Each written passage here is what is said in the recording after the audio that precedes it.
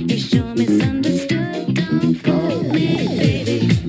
You got some nerve and baby, that I'll never do. You know I don't belong to you. That reminds me of... She's old. Yep. It's Madison Avenue. It was out...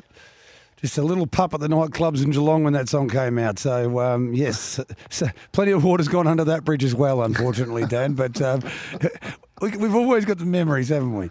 Indeed we have. And of the bridges and of the water and the tributaries. Bridges of Madison County. Right, 2 more races to go.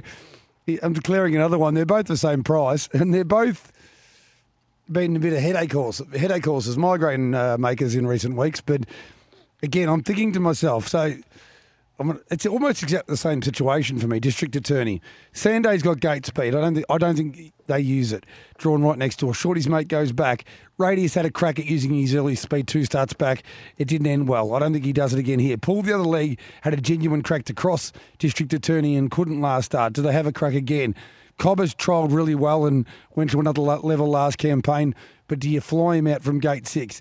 The way I'm reading this is the District Attorney is going to lead and get a relatively comfortable run. And in fact, despite the fact there's some very nice horses off the front row, that his major danger is probably sitting right behind him in the form of Finn Frost. Discuss. I think you're right. I think you read it the right way. I've tipped Finn Frost. District Attorney, yeah, he'll lead. I think he'll lead. But at the same time, everything else in the race would be aware that I wouldn't say he's a brilliant beginner, but he's a good beginner. Sometimes they haven't really tested him, District Attorney, but those last couple of runs against similar company would do him the world of good. And then to be hard fit now, I reckon, because he'd had a couple of months between runs before that second, and then his last start performance, he just got softened up a bit, and I think it'll toughen him up. So he'll be very hard to beat. But so will Finn Frost. Finn Frost has just got to maintain that spot behind the leader.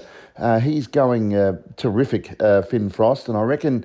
The drawer, Nathan Jack will be doing his absolute best to hold leaders back. He might be able to do it easy.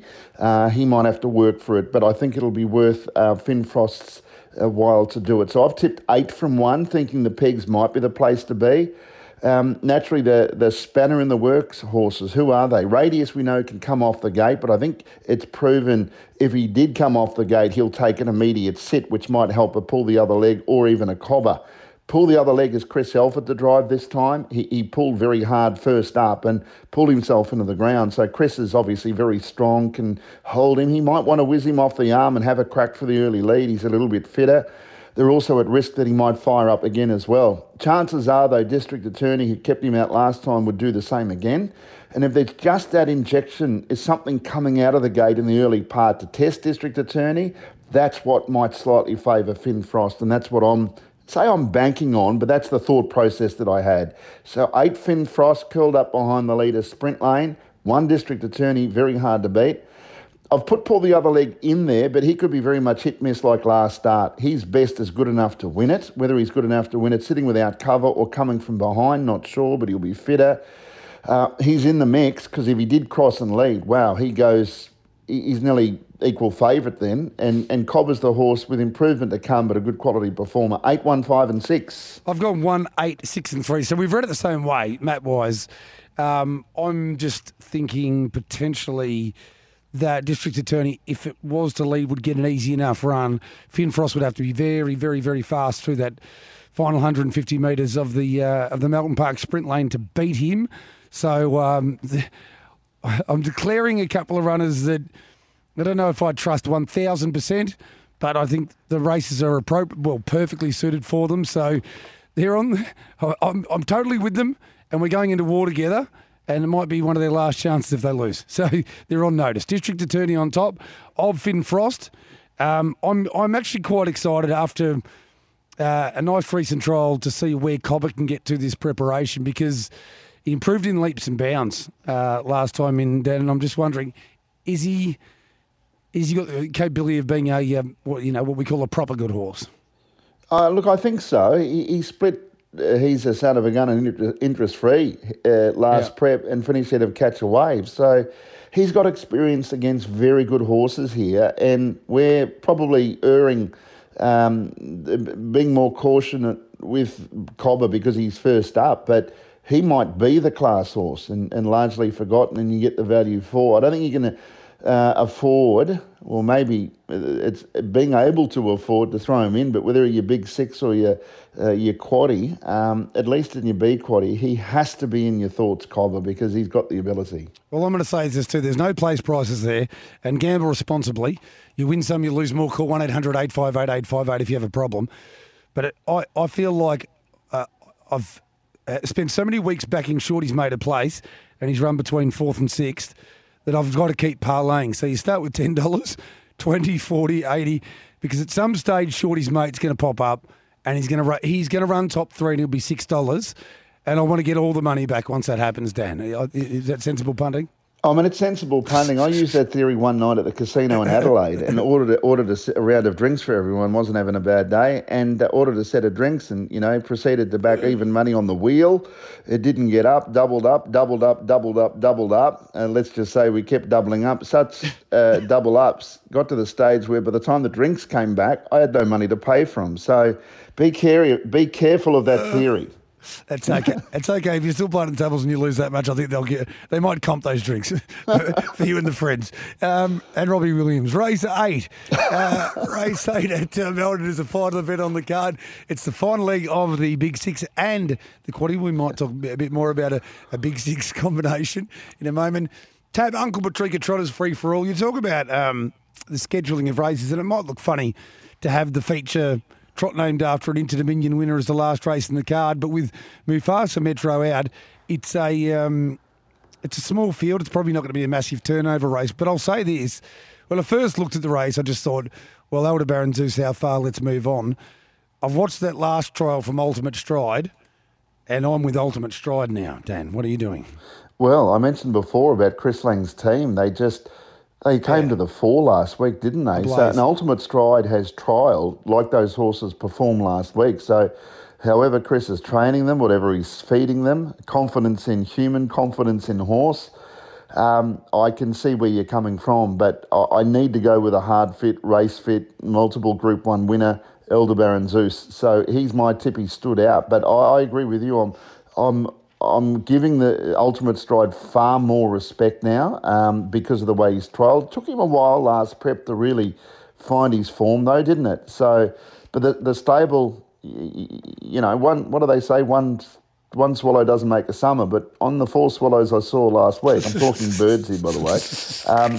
I'm talking about avian birds, by the way. Yeah, avian. That I've got more respect for anything that Chris has got because the whole team of what we saw last week all went fantastic.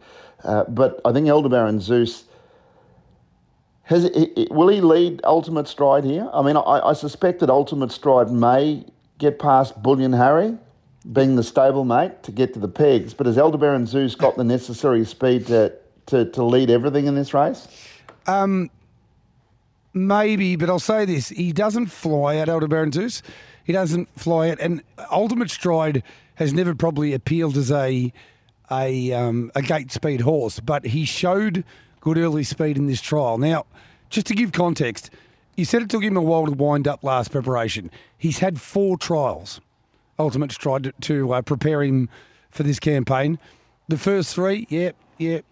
This last trial, over 17.20 at Melton, he's gone 156.2, home in 57.68, and beaten Brandlow Prince by 32 metres. Now, Aldebaran Zeus is a multiple Group 1 winner and probably deserves favouritism, but I'll go as far as to say if my 2 best of the night are Outlaw Man and District Attorney, Ultimate Stride would nearly be my next best because we've seen what he's like when he's actually in the mood.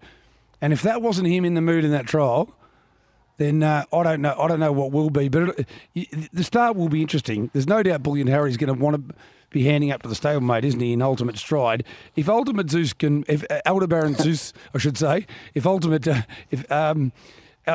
Stride, if Aldebaran Zeus can bomb them at the start, yes, of course he's the one to beat. But I'm not confident enough that will happen to make me sway away.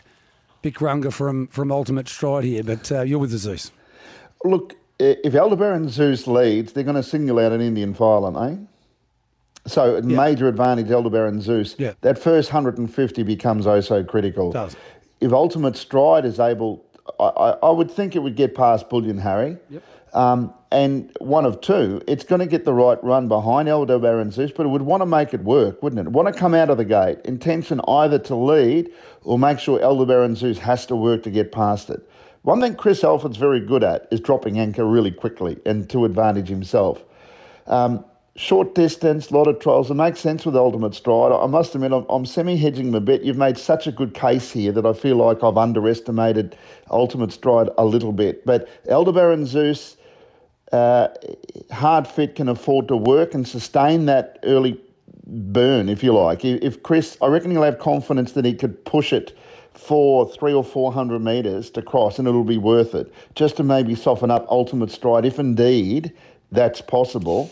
Otherwise, Chris Lang's going to get the right run, use a sprint lane. If it's a 200-metre sprint home, who's faster, Elderberry Zeus or Ultimate Stride? Because it might just be that race, because there's no death horse. Nephew or Sunoco, might move up without cover, but it's not going to be the right place to be unless he has a crack for the early lead, which is, depending on how he scores up, it's 50-50 at the best of times. And Credit Master, I can't see him in any other position other than looking for cover and to come with one run. So Elderberry crosses and leads, he just dashes up the home straight. So I think Ultimate Stride has got offer some resistance in the early part of the race, and maybe Chris is confident enough, his horse is quick enough and can lead, and that changes the dynamics of that race to favour Ultimate Stride. So the first 150 to 200 is crucial. It certainly is, and I'll be with Ultimate Stride, you're with Elderberry Zeus. Break time, we'll be back and bring in a couple of those new segments, including our best for the meeting tomorrow night at Melton Park.